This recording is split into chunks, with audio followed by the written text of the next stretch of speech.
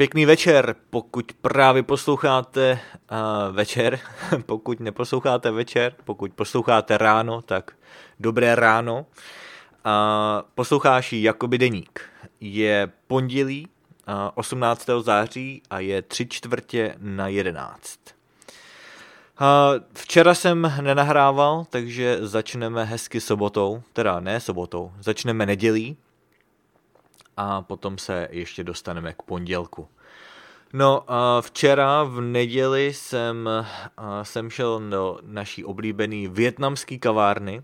My máme několik oblíbených kaváren, možná jste si všimli.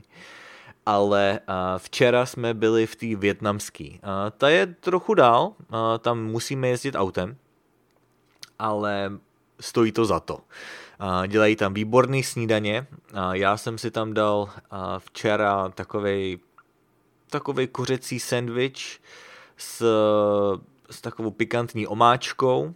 Vlastně bylo tam grilovaný kuřecí maso, bylo to výborný. Manželka si dala nějaký trochu jiný sendvič, měla v tom vajíčka, takže prostě klasická snídaně. No a k tomu jsme si dali kávu. Ta jejich káva je moc dobrá, i když teda musím říct, že je to docela sladký, ale ty jejich kombinace jsou moc dobrý. Většinou tam bývá docela fronta, protože je to velmi populární kavárna, ale myslím si, že to za to stojí. Potom jsme se vrátili domů asi tak v 10:30 přibližně a já jsem si zavolal s rodiči. Stejně jako ten den předtím, v sobotu jsem je viděl přes Skype, ale to bylo jenom na 10 minut a vlastně oni byli zrovna na chalupě, takže tam nebyli jenom rodiče, ale i vlastně děda a strejda a teta a tak dále. Ale byl tam špatný signál, takže jsme se domluvili, že se spojíme ještě jednou. Takže jsme si včera zavolali s rodiči, no a vyprávěli mi o tom, jak se měli poslední dobou. Mluvili o svý dovolený, z který se vrátili asi tak před 2 týdny. Neviděl jsem je docela dlouhou dobu, takže toho měli hodně na srdci a bylo fajn si zase pokecat. Vlastně oni byli na dovolený v Řecku, tak mi vyprávěli o tom, jaký to bylo v Aténách. Říkali, že tam bylo vedro a dokonce tam byly v okolí nějaký požáry, ale nijak se jich to nedotklo. Vlastně u nich ten požár nebyl. No a taky jsme plánovali příští rok, protože by se tu měli ukázat. Máme v plánu udělat nějaký výlet tady v severní Kalifornii a vlastně na severozápadě. Takže možná se podíváme do Oregonu, možná až do Washingtonu. Chtěl bych vidět Seattle, nikdy jsem tam nebyl. Ale na to ještě máme několik měsíců. Takže začínáme to plánovat, už máme tak nějak daný datum, kdy přijedou a už se na to všichni těšíme. Takže teď je na čase začít hledat letenky.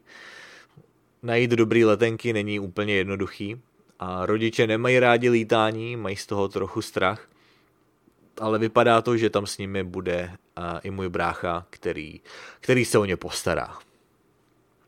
No jinak teda zbytek neděle jsem věnoval nějakým domácím pracem. Prali jsme prádlo, starali jsme se o zahradu a já jsem opakoval chemii, stejně jako dneska. No a potom jsme si k večeři upekli pizzu.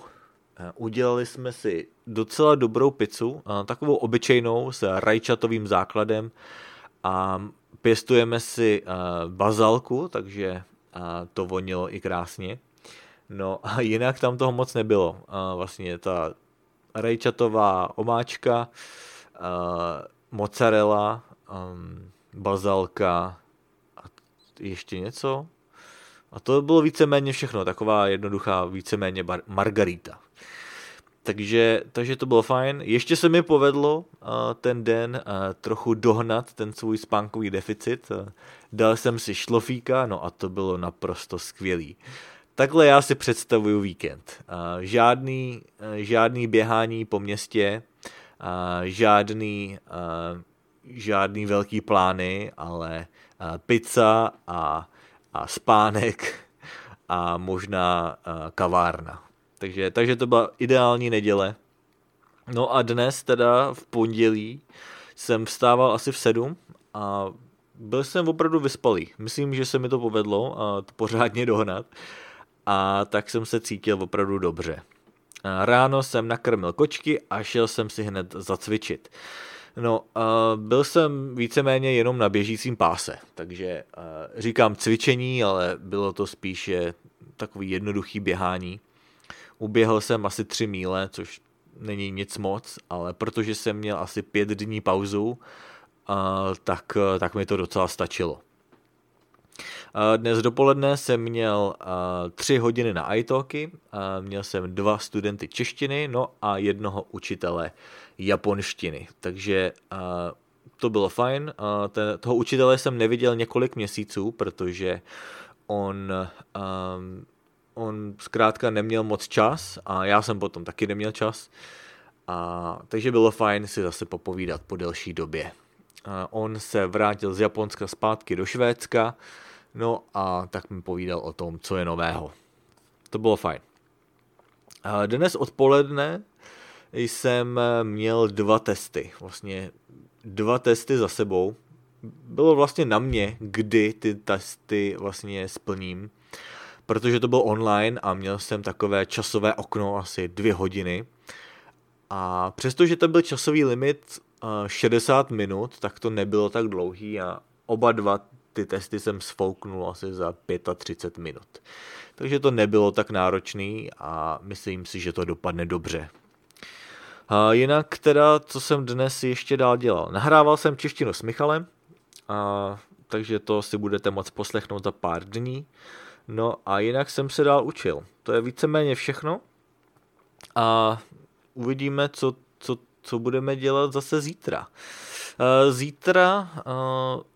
Zítra nemusím do školy dopoledne, takže budu mít první část dne na Zoomu, no a odpoledne teda pojedu ještě do školy na přednášku, ale to bude asi jenom na 1,5 hodiny, takže ten den nebude tak dlouhý. A díky tomu, že to bude přes Zoom, tak budu moct si trochu přispat. Ale i tak si myslím, že půjdu dřív spát, protože je to pro mě lepší. Ale to je teda pro dnešek vše a já vám děkuju za poslech, no a uslyšíme se zase v další epizodě. Ahoj.